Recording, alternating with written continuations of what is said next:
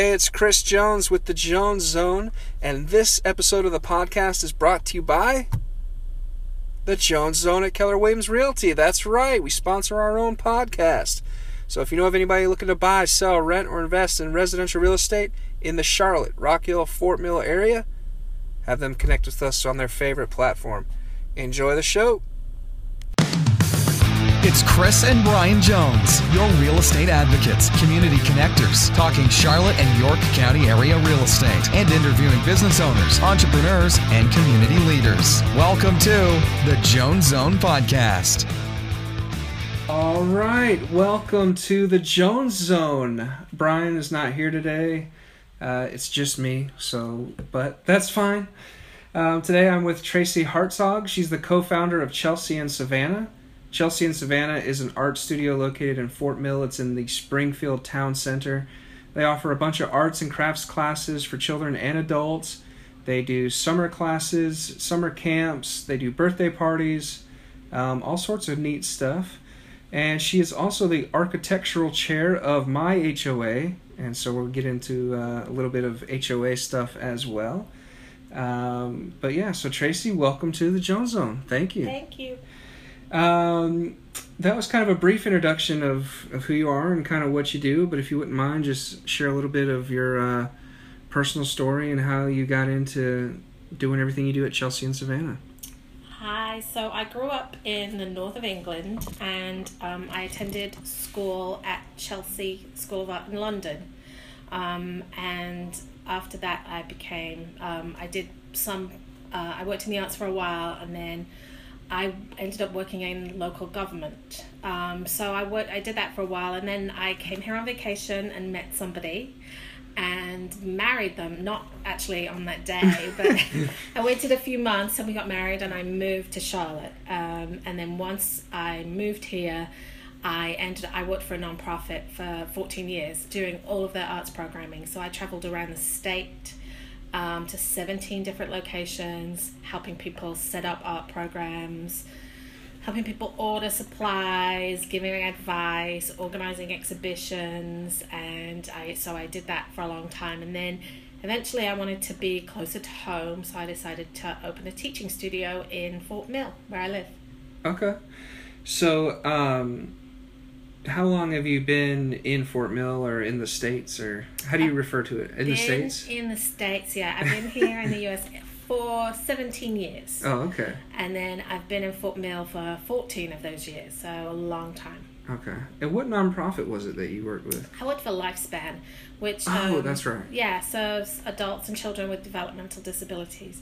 So I actually opened a studio for adults with developmental disabilities, and we showed our work all over the state. I had some of my artists are in the collection at Davidson College. Okay. They were so good, and we had an artist studio where we just facilitated. We didn't teach them because they're adults, and so we didn't interfere with their work. We just allowed them to express themselves. So it was a lot of fun. And so you just got to the point where you felt like you did everything you could do in that area, and you wanted to branch out and start your own thing? Yeah, they were going in a different direction. Okay. The company was going in a different direction, and they wanted the individuals to make Christmas angels or pet portraits. And I just that wasn't really what I wanted to do. I'm a fine artist. I don't make angels. And so I decided that it was time for me just to move on, and I saw the opportunity in Fort Mill as it has been growing like crazy over the last several years, that there was a need in the town for us to have an educational studio here. So what does an educational studio do? I mean, what does it look like? So all of our lessons are based upon either medium, technique, or some type of art history. So our theme for the month might be, for February might be love. And so it might be artists who portray love in a different way. So we'll study them, we learn a little bit about the history of it, and then we introduce technique and medium to the students so that they can then create their own piece. We also teach drawing 101, painting 101, watercolor 101, and we also teach three-dimensional art as well. So it's very much all of our instructors have degrees in art. We don't just have people who have a little skill. We have people who are qualified to teach art. So who takes these classes? I mean, are these people that they've been interested in art and they don't want to enroll in college, or like who signs up for your classes? We have a huge variety. We have some very young children, so kindergartners who are really interested in making art, and then we have a middle school group, and that's when we start to see people developing their talent. Is they're going to come into the middle school group, and then they're going to start working through and learning a lot more, because those classes are much more detailed. And then we have a high school group, which is taught by a professor from USC.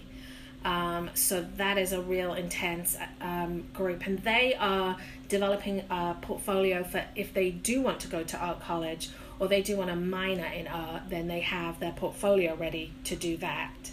And then our adult classes are oftentimes people who have always wanted to learn how to paint, always wanted to learn how to draw, and just feel, they have a little window of time and they decide, they're going to just jump in and do it.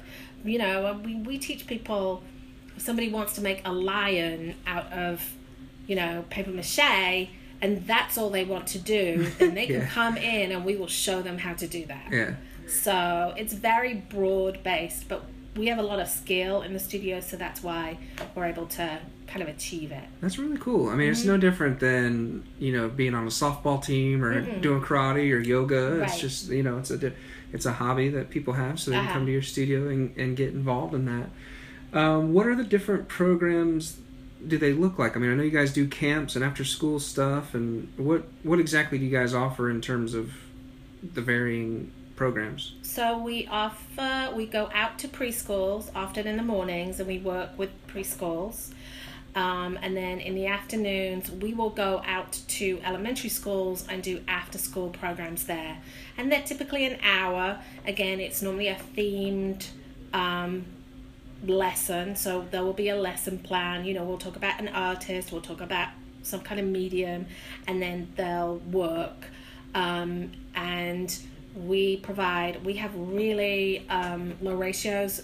We typically have 2 instructors, or an instructor and an assistant, so that everybody feels like they get some input into their work. And then we do an after-school program at the studio, which is from 4:30 to 5:30, and we do different age groups every night. We have a high school class. We do birthday parties, which are we don't do any one the same. Okay. So every single birthday party we do is completely different. We don't repeat anything, which is challenging, but we decided that that's what we wanted to do, because we didn't want somebody to come and have the same experience twice, if they were invited to the same birthday party.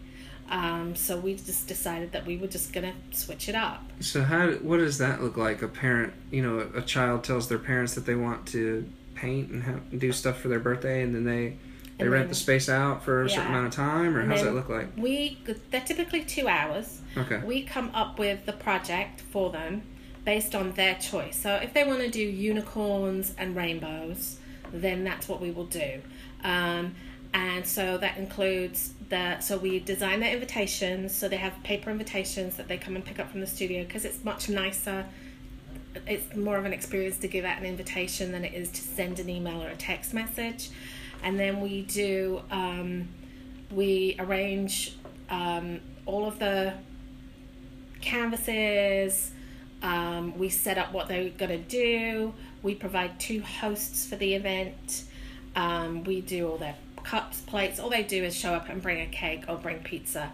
The studio is exclusively theirs for that period of time, so we don't have anybody else in the studio at that time.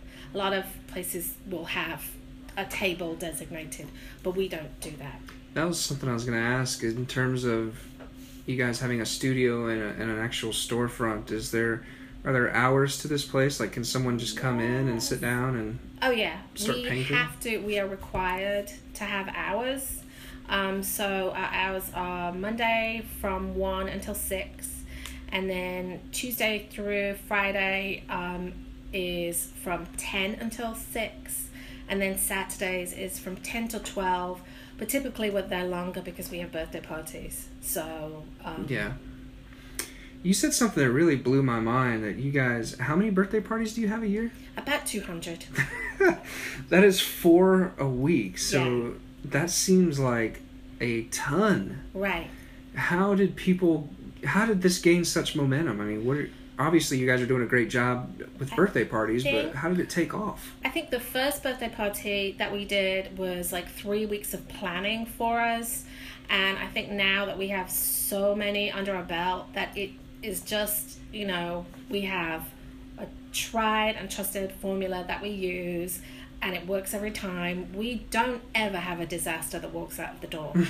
Every child that comes in has something that they love, and I think as well, because we take care of all of the organization, from the invitations to, we just contact the parent the day before to see what the numbers are going to be. So I think it's just so easy for people, and people say, well, you just need to go to them because they make it so much easier for you. Yeah, that's good to have word of mouth and people can say that. So the camps, you guys pretty much have day camps all summer long. I saw one that was tutus, tiaras, and something else. Tinsel. Tinsel, that's right.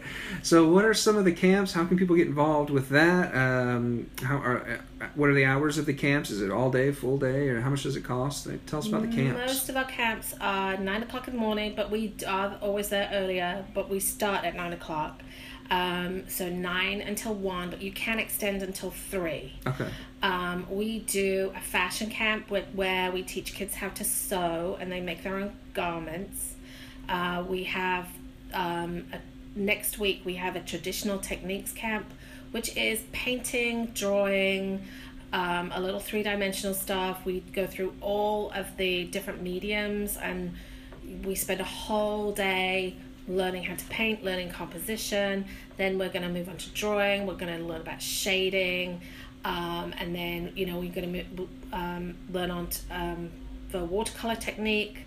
Then they'll do some alcohol inks, which are just the inks that move in a certain way if you add alcohol to them. They're really cool. Oh, okay.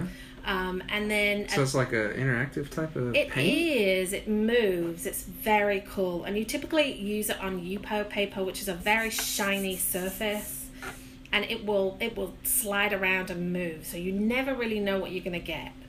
So they're really big right now. People are really using them a lot right now, and kids love them. We don't do oil painting because we have kids in the studio, and they tend to run into and smudge oil paint because it doesn't dry quickly enough. Okay. We have a camp in the 3rd dimension, which is sculpting. So we do relief sculpting, and then we'll do sculpting in the round. And we use a sculpting medium called Scratch. And Scratch is made in New Mexico, and we are the only studio that uses it.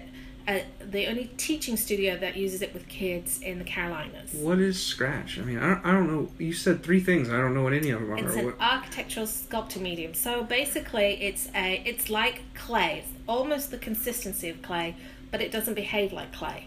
So you don't have to fire it. It will just dry on its own, and it dries to about 1/3 of its original weight. And it dries hard like clay. And then you can carve it, you can sculpt it back onto itself, you can sculpt it onto something else, and then if it needs to go outside, you just give it a clear coat and it's fine.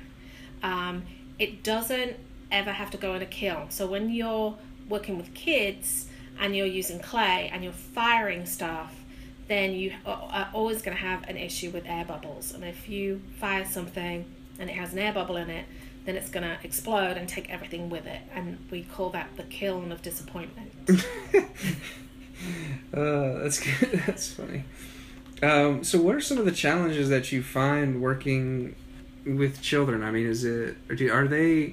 just because their minds are so curious? Like, is it fun to work with children? It's so is it much challenging? fun. Yeah, it's like the best thing ever.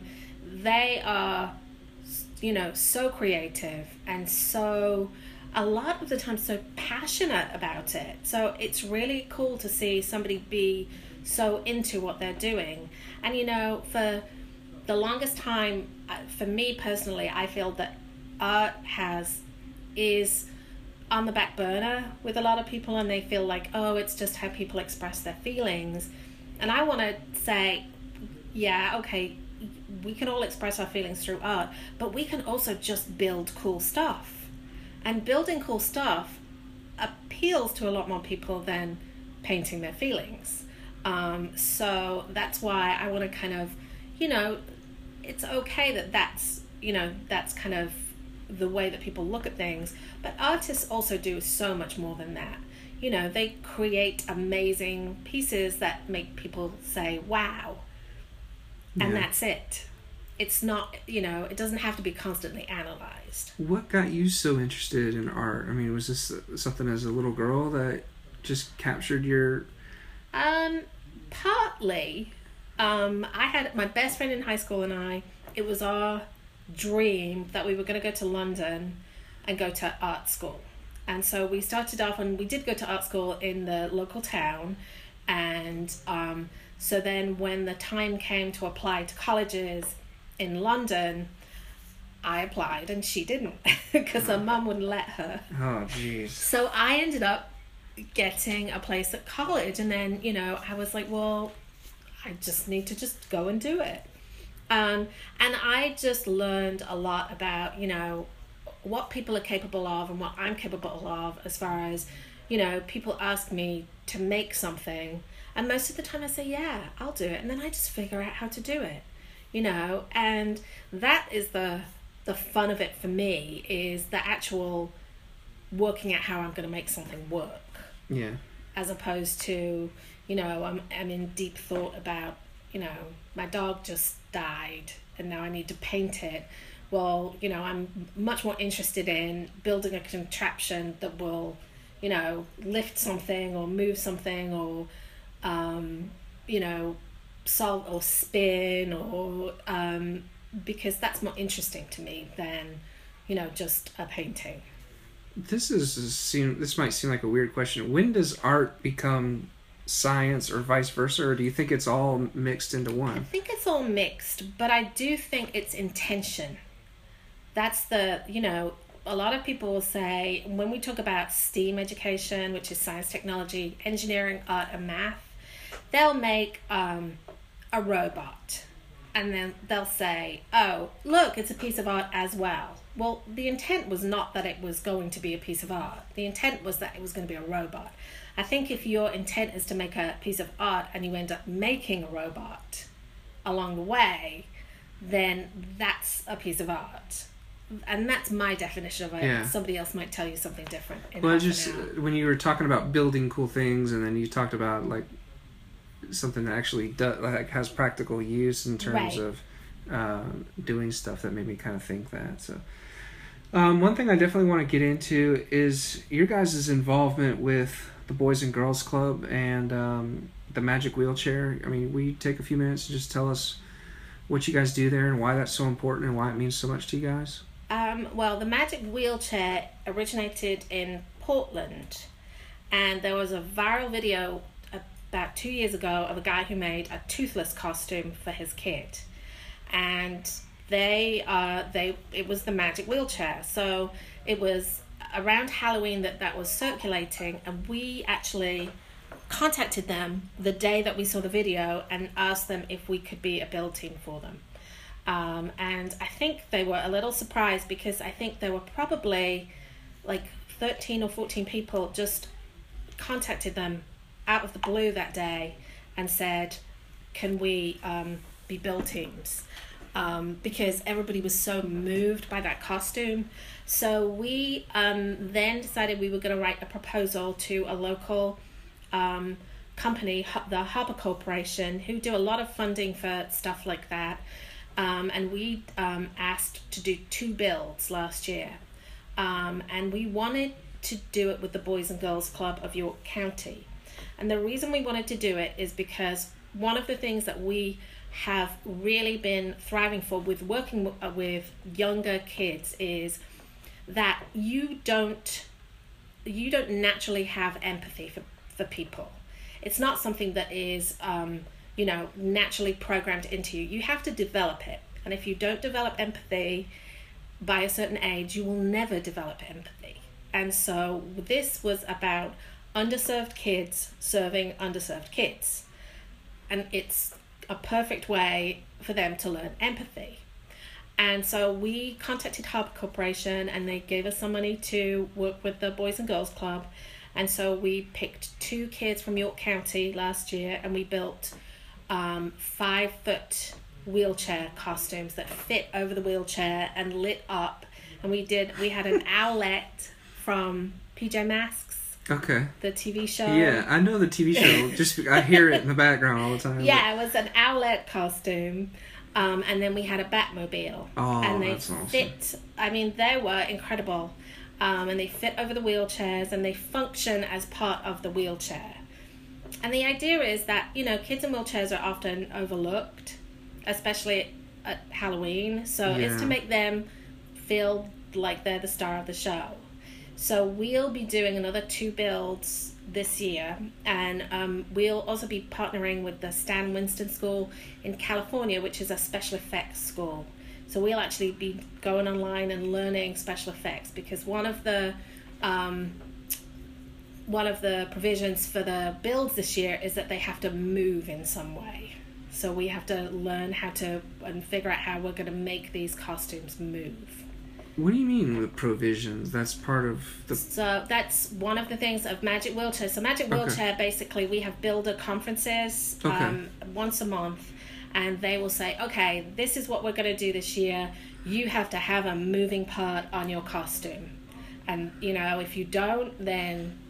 What are you guys thinking? You're only 3 or 4 months away. What do you We guys... don't have our kids yet. Oh, okay. So we won't know until probably another 2 or 3 weeks until we get our kids, and then we do a conference with them and ask them what they want, and then we measure, and then we don't see them again. We see the children, but then they don't see the costume until we do the reveal. Yeah. And we do the reveal at Halloween. That's outstanding. We want to be a part of that if we can. That's amazing. Cool. I think anytime, like Fort Mill's doing that, the all-inclusive playground. Yes. Yeah, like stuff like that is, until someone does it, you don't even think about it. Like it's so amazing that people are doing that, because anytime you can include someone or have empathy for someone, that's good stuff. So congratulations on that. Thank you. Keep the Jones Zone posted. We'd like to do anything with that. Also, one thing I wanted to talk to you about was HOA, Homeowners Association. So we are, my brother and I, when it comes down to it, we are real estate agents, and that's part of what we talk about on this podcast as well. And you are part of the HOA committee in my neighborhood. I'm trying to scroll up on my thing. So what is a homeowners association? It is a collection of people. There's a president and a treasurer, and then there's several people, and it depends on the neighborhood. There's typically a social events person, depending on the neighborhood, and then there might be a grounds person, and I'm the architectural chair, so I look at people's houses and decide on pools and fences and help them decide where to put them. But yeah, that's an HOA, and sometimes they do a great job, and sometimes they don't do a great job, and sometimes they do a mediocre job. But I think most HOA people mean very well. They at least mean well. Yeah, they definitely do. Yeah. So the HOA is something that as a homeowner you pay for, whether it's a single home or a condo or townhome or whatever. It can be an annual or a quarterly or a monthly fee, and it's basically you're paying for someone to kind of make sure the neighborhood's kept up and the common areas are cleaned and cut, and social committee does their thing, and So as the architectural chair, what are some of the things that you do every day? Or I don't even know if it comes up every day, but what are some of the things that you have to do? Not so much every day. Typically my stuff is going to be, if somebody wants to put a shed in their backyard, I need to make sure that, number one, it doesn't sit on something that, over a sewer, or that it's not made of metal, or, it's going to be a wooden shed. It's going to be painted the same color as the house. Or if somebody decides that they want to build a granny flat in the middle or of their What's yard, a granny flat? It would. I mean, hey, come on, we're South Carolina now. Yeah. So if somebody wants to put, a secondary home in their backyard, then, that's not allowed. The city doesn't allow that, and the neighborhood doesn't allow that. And, that would be something that we wouldn't allow. Yeah. I had to tease you there. I knew what you were talking about. Granny flats are cool. What are CC&Rs? Covenants, codes, and restrictions. Covenants, codes, and restrictions. They're what you get when you move into the property, and they are just, the rules and regulations of the neighborhood. So it might be that you're not allowed to keep a boat in your driveway, and it needs to be in the back of your house, out of sight, or, you can't have your dog barking outside after 11 o'clock. But it's just stuff that keeps the neighborhood running and keeps people hopefully happy. Yeah. How often are the positions changed? This is something that the neighborhood votes on, right? Yes. And I think the president is voted on once a year. Okay. And then I volunteered and was just, they just agreed on it on the, they said I could do it. So, you're like, I'll do it. Okay, all right. You're on. We got it. That's cool. Do you like being in the HOA? Did you do it in England at all? Or? I was in property management, so I managed public housing. So a lot of repairs, tenancy issues. I evicted people from time to time. Rent collecting, things like that. So it's not a big jump.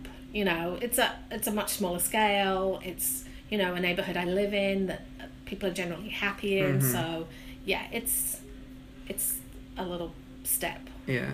How much power does the HOA have in terms of legality? And do people, obviously they should abide by the rules, but is this something that can get them in trouble with the law and stuff? Yeah, it is. If you have put up a structure that is not allowed, then the HOA can make you take it down. And if you go to sell your house, it could cause you a real problem if you decide, or if you have a structure there that isn't allowed.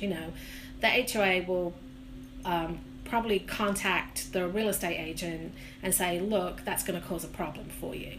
So they do. And, if you don't pay your dues, they can put a lien on you. So they do have some power. And, they might not be able to, it might not be devastating, but they can make it a little uncomfortable for you. Okay. All right, Tracey. Well, thank you so much for coming on. Let's go ahead and wrap up. If you wouldn't mind, just take another minute and just kind of tell us everything that Chelsea and Savannah does, and then just kind of take us home. What do you guys got going on? How can people get in touch with you and all that sort of stuff? So we have camps going on. We'll be gearing up to do our after school in a few weeks. And you can get in touch with us either by calling us on 803-547-0106 or through the website, which is www.chelseaandsavannah.com. And then we will be doing a fundraiser on June the 24th for the Inclusive Playground in Fort Mill, and that is from 6 until 8. Awesome. Well, thank you so much, Tracey Hartzog. Thanks for coming on the Jones Zone. Thank you. Thanks so much for listening to the Jones Zone podcast with Chris and Brian Jones. We'll catch you on the next episode.